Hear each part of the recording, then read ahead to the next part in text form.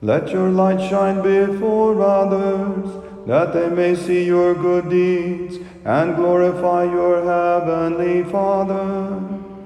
Alleluia, alleluia, alleluia. The Lord be with you. A reading from the Holy Gospel according to Matthew.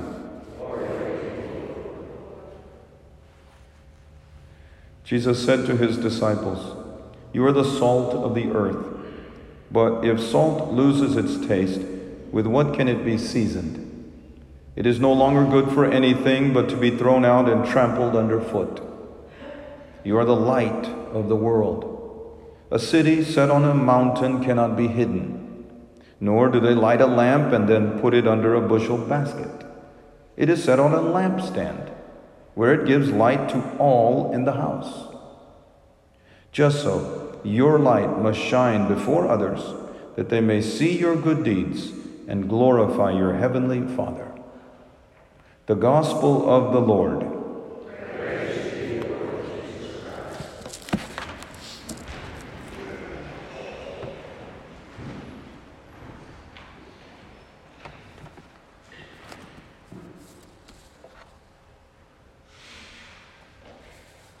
Sometimes we underestimate the level of commitment required for certain tasks.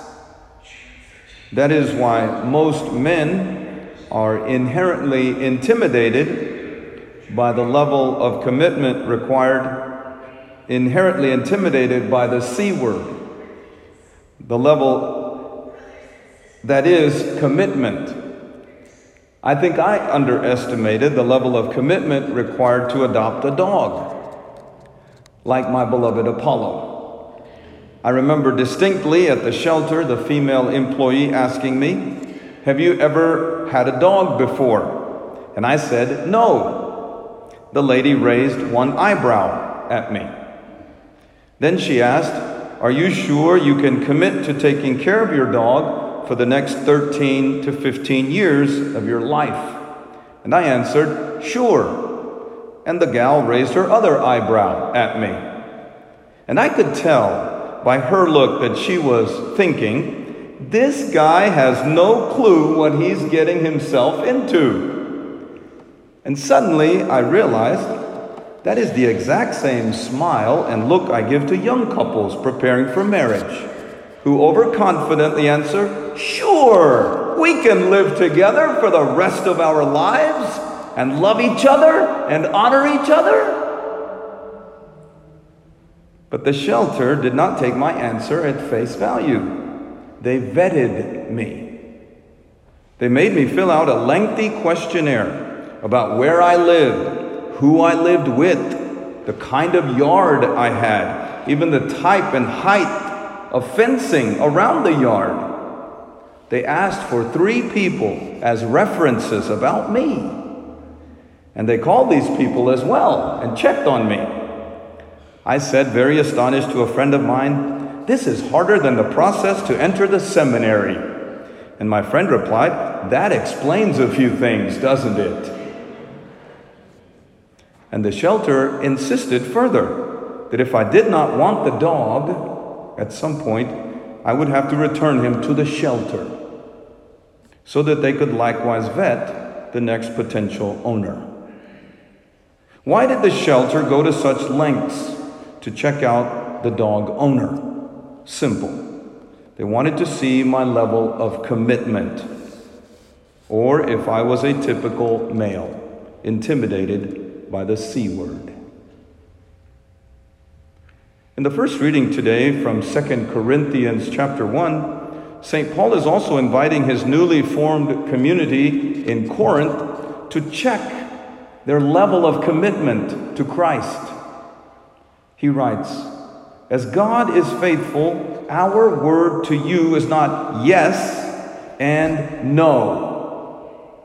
And then he explains that just like Jesus was always yes to God, so St. Paul was always a yes to God and to those he had evangelized. But God's unconditional yes to us awaits a similar echo of yes from us to Him. In other words, we too must be transformed into another Christ and another St. Paul. And our commitment to God must likewise be a firm and unwavering yes. You see, St. Paul was vetting the Corinthians through his letter, like that shelter employee was vetting me, to make sure the Corinthians did not underestimate their commitment to Christ. He wanted to make sure they were not intimidated by the C word. Folks, the way most Christians live and witness to their commitment to Christ is through their commitment in marriage. That is, when they stand at the altar on their wedding day, couples are saying yes, not only to each other, but also to Jesus. And it is in the way couples love each other, honor each other, respect each other, support each other, forgive each other, inspire each other, that their lives become their unconditional yes, and echoes God's unconditional yes to them in Jesus. You know, at the beginning of every wedding mass, I like to say, welcome to this celebration of love. Not only the love of Joe Schmo and Susie Q, but also the love of Jesus we celebrate today. And we pray that God bless you with Christ's love, so that you love each other as Jesus loved us, unconditionally and to the end. Like that shelter employee, I am vetting their level of commitment, and not only to each other, but to Christ.